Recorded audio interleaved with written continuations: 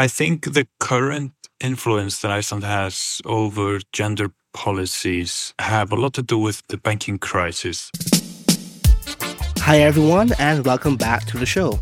Today, I am joined by Egill Bjarnason.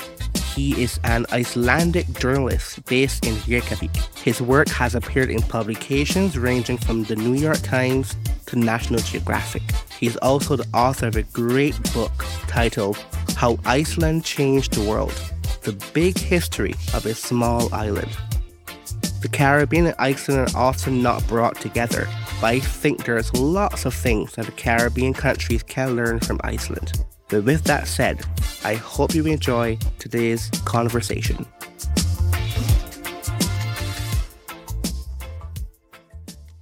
Hi, Egill, and thank you so much for joining me on the podcast today. Delighted to be here. So, we'll start with a very easy question. What is the main concern of cooking with seawater? That the water is too salty. It needs to be diluted with a lot of melting water from icebergs. So it's only in a very few places where you have enough ice melting into the sea that you can actually use the sea to cook with, like pasta, for instance, where you want some salt, but not too much, or bread, and very, very rare. So where then is the best place to get seawater appropriate for cooking? I would think in a glacier lagoon or in a fjord, like the one in Greenland, where I've been sailing a lot, where the glaciers run into the sea, calve into the sea. Is there a particular, extra benefit of cooking with seawater, or is it just out of need at that point in time? Yeah, just for the fun of it, because salt is not that expensive that you're saving anything from that. But of course, when you're on sea, when we were used to cook this seawater bread that you're referring to, you don't have an endless resource of water. If you would be cooking a lot, then might save you some work. Yeah. So you mentioned in the book that your parents owned a bookshop. Did they own the bookshop when you were very young, or was that a more recent owning? When I moved out the house, they decided to start a bookstore. They've had it for now almost 15, 20 years or so. And it's a small store in a little town called Selfoss by the Ring Road. Ring Road is this road number one that kind of looks the island and is popular among those who tour or travel around Iceland. And it's been managed to thrive in part because of tourism. Book sales here, as everywhere, have changed a lot in the past 20 years. But because this store is now popular among tourists, it's able to survive in that small town. I read somewhere that 1 out of 10 Icelandic people publish books. I'm not sure how accurate that is, but I've seen other corroborating information about that. Is that at all true? I have read that too, and I think it at least has some truth to it. Whether it's really, really that many, it is a surprising number of the population. So the total population, I think if you narrow it down to 1 of 10 of adults today, for instance, it is one of maybe 250,000 people or something that are adults. And I used to work in my parents' bookstore, and we would sell secondhand books as well. And people could order them online. They would go on the roster and order some title that was published 20 years ago. And I kept being surprised by who had published the book. I found myself digging up some old copies of a book written by a person who I know today as being like a middle manager in a shoe company or like a really mundane job. At some point in their life, they had published a book about a work of fiction or cooking or whatever. What do you think accounts for that? 'Cause that's a very peculiar situation for a country to be in. I think there are 2 reasons for this writing mania, if you could call it that. The 2 reasons are, first of all, just our legacy of writing books. It is one of the oldest profession in Iceland is to write texts in Old Norse and then later on interpret those texts after the Old Norse died out. And this has always been a national pride. and we are a cold place. So in the past, staying indoors in the winter and writing and reading out loud to everyone who was stuck inside with you was the sort of main pastime on farms. Now, the second reason, and the reason that this tradition has been kept alive, is we have a strong government support system for the arts, not just writers, but the entire spectrum of art, because we realize that in a small language zone, you need to correct for a small market. So that's how Iceland is able to have all these writers who apply for a grant and then they get paid the monthly salary for a project. It's very competitive, but it still is able to at least sustain these sort of professional writers. Yeah, because it seems like broadly conceived Scandinavian welfare state systems that Iceland has from the outside, has a focus on artistic achievement. Even in music, there are many contemporary classical Icelandic composers, and the proportion of that to the population is surprisingly high. And then also now the Iceland Symphony Orchestra is having a world boom in some ways, and all that kind of a very small country is very unlikely, to say the least. And I think, of course, yeah, there's probably Iceland as a society values art and has respect for it. So a lot of people pursue it or do it in their pastime. But it's also, I think, because you say that it's surprising, and it's surprising because it is a country the size of a town in Europe. But it is the language itself that keeps the brain drain from happening. So if you would take a place somewhere in England that had the population of Iceland, all of the artists there had moved to London. While in Iceland, this doesn't happen because it's the language that keeps these artists to collaborating within Iceland. So I think that plays a big part.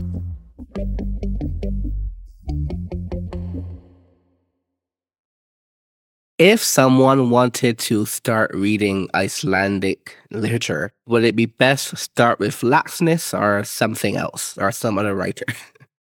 Halldór Laxness is a great Icelandic author. He got the Nobel Prize in 1955, and he was this really big persona in Icelandic life during his lifetime. He was political and had an amazing talent to stir up debate, and so we hold him in really high regard. But his books, they're not the best, they're not the most accessible for someone who really wants to get to know Iceland, I think. But certainly will, I think, bring you into the mood of remote Iceland, especially his most famous ones called Independent People.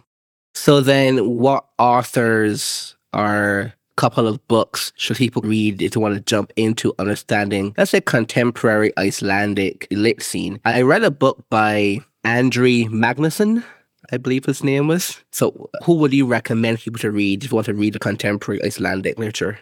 You read the book by Andri Magnusson, and it is interesting. That was probably a non-fiction book. That's right. But a lot of the books that come out of Iceland that are translated are novels, and that has in some part to do with this government grant system. It supports the art in a sense that writing fiction is pure art, but excludes non-fiction in some way. So we don't have this sort of creative non-fiction genre, or at least not really successfully. So the books I can recommend that have been translated are mostly work of fiction. And I just finished reading a book that recently came out in English called The Fires by Sigrid Hagalín. She published this book 1 year before an eruption started near Reykjavik, and it is dystopian sort of story about an eruption happening near Reykjavik. So the timing was really interesting. And now, as we're speaking, this part of Iceland is rumbling again. There are several other sort of modern books, like Miss Iceland, this one by Auður Ava, which captures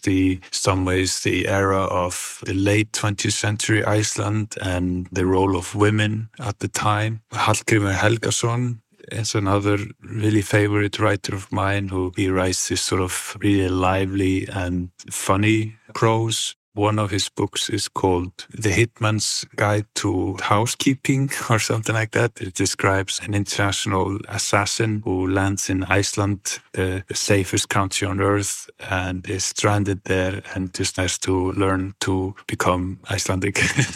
And it's comic and yeah, I could go on and on. We have a lot of good novelists. There's a discussion in your book, and I found it quite curious. Let me ask this question. Did an Icelandic volcano contribute to the French Revolution? Yeah, this is one of so my book, How Iceland Changed the World, it tries to connect or weave Iceland's history to famous world events. And this is the pedestrian knowledge in Iceland. That's what sort of the tour guides in Iceland have told people for a long time, is that Iceland or a volcanic eruption in Iceland contributed to the French Revolution, because as we know, the French Revolution was prompted by poverty, or an increased poverty. People couldn't afford grain anymore, so the queen told them to eat cake and so forth. And the reason for this crop failure, in part, was kind of corruption in southern Iceland that had this really apocalyptic effect across the northern hemisphere and caused the climate to cool for about 3 years, because the sort of fog over the sun was so strong. It probably led to famines as far as Egypt and was, of course, devastating for Iceland, but yeah, in the entire world. And an historian would be careful to say that it has caused the French Revolution because it happened 6 years later, but it may have most likely contributed, and at least in a sense that it would have happened later. There were other factors that caused the French Revolution. French involvement in North America, where they had overspent on military. There were a lot of factors, and I discuss it in the book, and my answer is maybe, at least a little. There's another chapter in the book, that's one of the set pieces about the formation of Israel. Now, that in itself is particularly interesting, but what I found more revealing that chapter was the family cartel nature of Icelandic politics and business, with the Thor's family and so on. How prominent is that family still in Iceland? I would say very prominent. The richest man in Iceland is Björgólfur Thors. He is from that family. But family dynasties have changed a lot with changes in the economy. I am speaking to you today from a small fishing town, and it used to be that kind of the families who owned the biggest boats, the trawlers and the quotas for fishing, they would rule every town. But now a lot of small towns don't rely as much on fishing. They maybe rely on tourism a lot or something totally different. So that has broken down a lot of power, or diluted power, within Iceland and within smaller communities.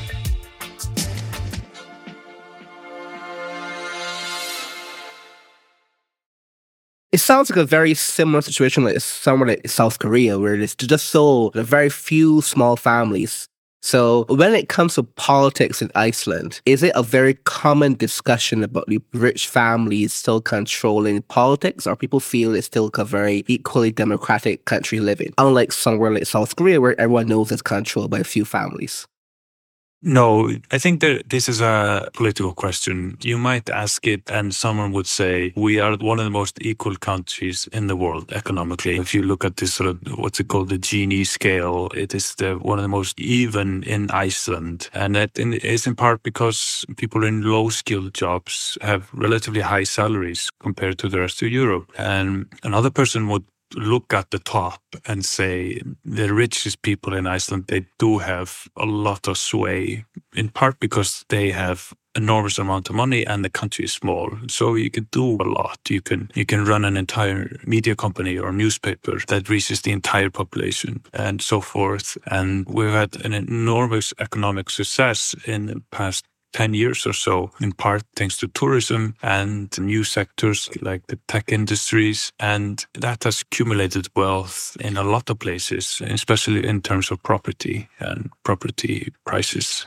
One of the other things that Iceland is, at least these days, known for a lot is in terms of this idea of, let's say, gender equality. That's like a big topic when Iceland comes up very high on. What do you think accounts for that? I do know that Iceland had the first female head of state, and she was in charge for 16 years back in 1980 to 96. That was obviously a very curious thing. But what do you think accounts for this, let's say, tendency towards more gender equality, even sexual orientation equality in Iceland?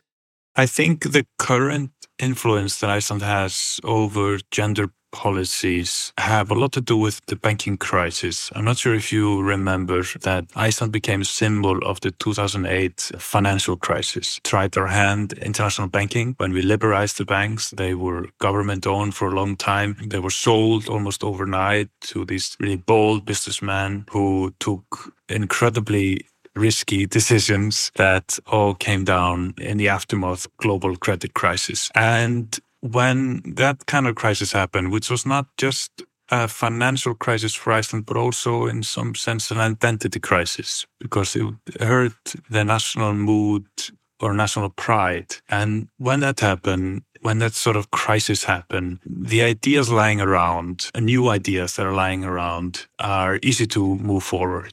And gender policies or policies that made, for instance, made it harder for companies to have male-only boards and a lot of these sort of gender quotas, and made it harder for wage discrimination. They came into effect after this crisis, and they're the most lasting effect of the financial crisis. And why is that? I think Icelanders saw that, I think they realized this sort of the arguments of these policies, and they also saw a way to increase their soft power in some ways, because the Scandinavia or the Nordics, they've always been respected for gender equality. But with Iceland inventing or pushing forward policies that are even more progressive than in Scandinavia, they became the authority on how to improve. And the main reason other leaders want to copy Iceland is not necessarily because they care for women. Sure, they do that, but they see that it is economically very sensible. Iceland has the highest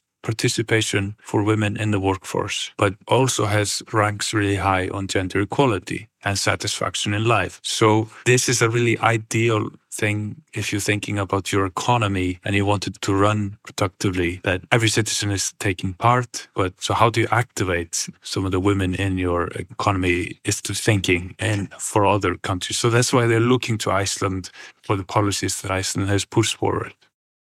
Has the birth rate decreased in Iceland in the last decades or so, or is it the same as before? No, the birth rate has decreased in Iceland as everywhere in Europe, I believe, but it remains right below replacement rate. I think it's like 1.8 today or so, which is still high for a lot of countries, but women are starting later in life to have children and they have fewer. But the population is growing very fast because of immigration. Where is the highest number of immigrants coming from? Other European countries or outside EU? No, it is definitely other European countries because we are part of the economic area of Europe. So we're not part of the EU, but we're part of this economic area, meaning that there's a free movement of labor for nationals of the EU, along with Norway and Switzerland. And most immigrants come from Poland, like statistically. But we are now, in the past recent years, we've been seeing a lot of newcomers from Spain and Italy, just getting more diverse. Ukraine, of course, in the last year. And I should not be saying statistics from the top of my head because I might get them wrong. But in the age category, in the young age category, these are of 20 to 35 years old, I think the number of foreign-born people in the workforce is about 35%. So it is really high. And the total percentage of foreigners make up 20% of the total workforce, and it is only growing. So it's changing the landscape a lot. I read somewhere that the young children in Iceland are not learning as much Icelandic language as before. Does that seem plausible to you?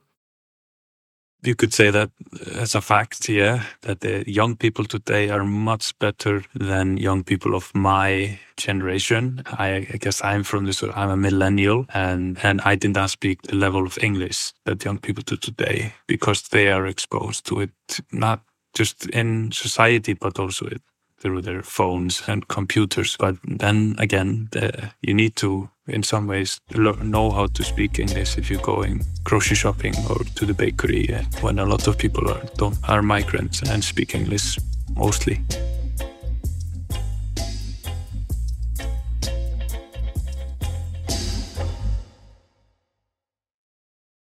Is there a worry that Icelandic is going to become quite sparsely spoken in Iceland, let's say 2 generations?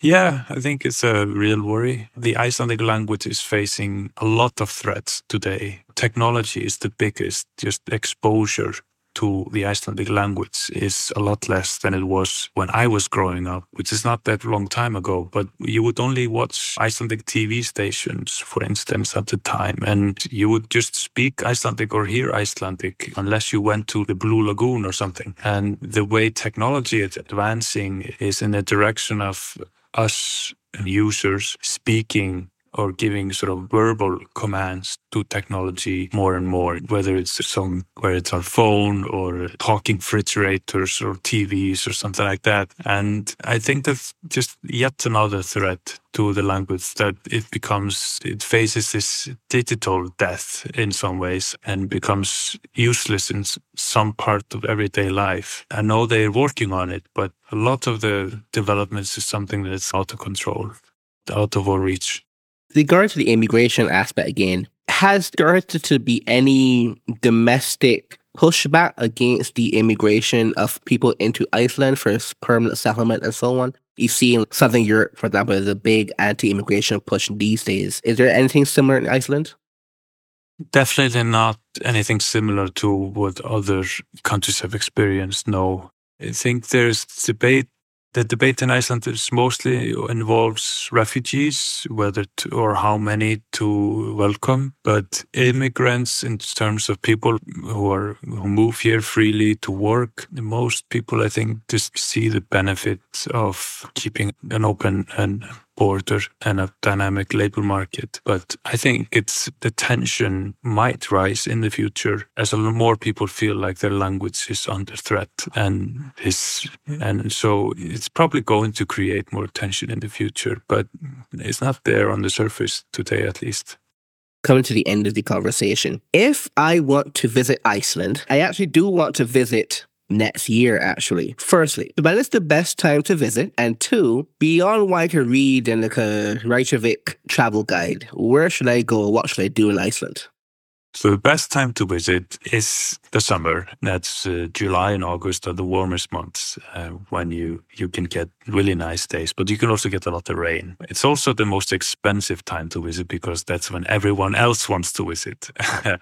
September, I would say, is a good choice as well. You may have slightly colder month, but most travelers to Iceland wear a jacket when they travel to Iceland anyway. We are always surprised by how well dressed they are in what we call summer. But in September, it's cooler, but it's dark enough for the northern lights to appear. And late September, the hotel prices slide a bit, especially outside of the Reykjavik area. And the roads are safe. It's not a winter drive yet. And so you can do the ring road in, I would say, 10 days. Some people do it in 7 days. And definitely stop in the northern Iceland where I am right now, because that's my favorite region, and get off the beaten path. It's really easy to escape the crowds in Iceland, but it's also easy to just follow along and be at the top sites.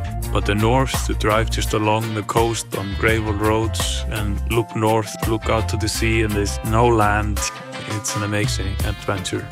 Thank you so much, Egill, for joining me on the podcast today. It was a really fun conversation about a country I don't yet know too much about. It's been a pleasure. It's been a real pleasure. I will send you a recipe with seawater bread. Thank you.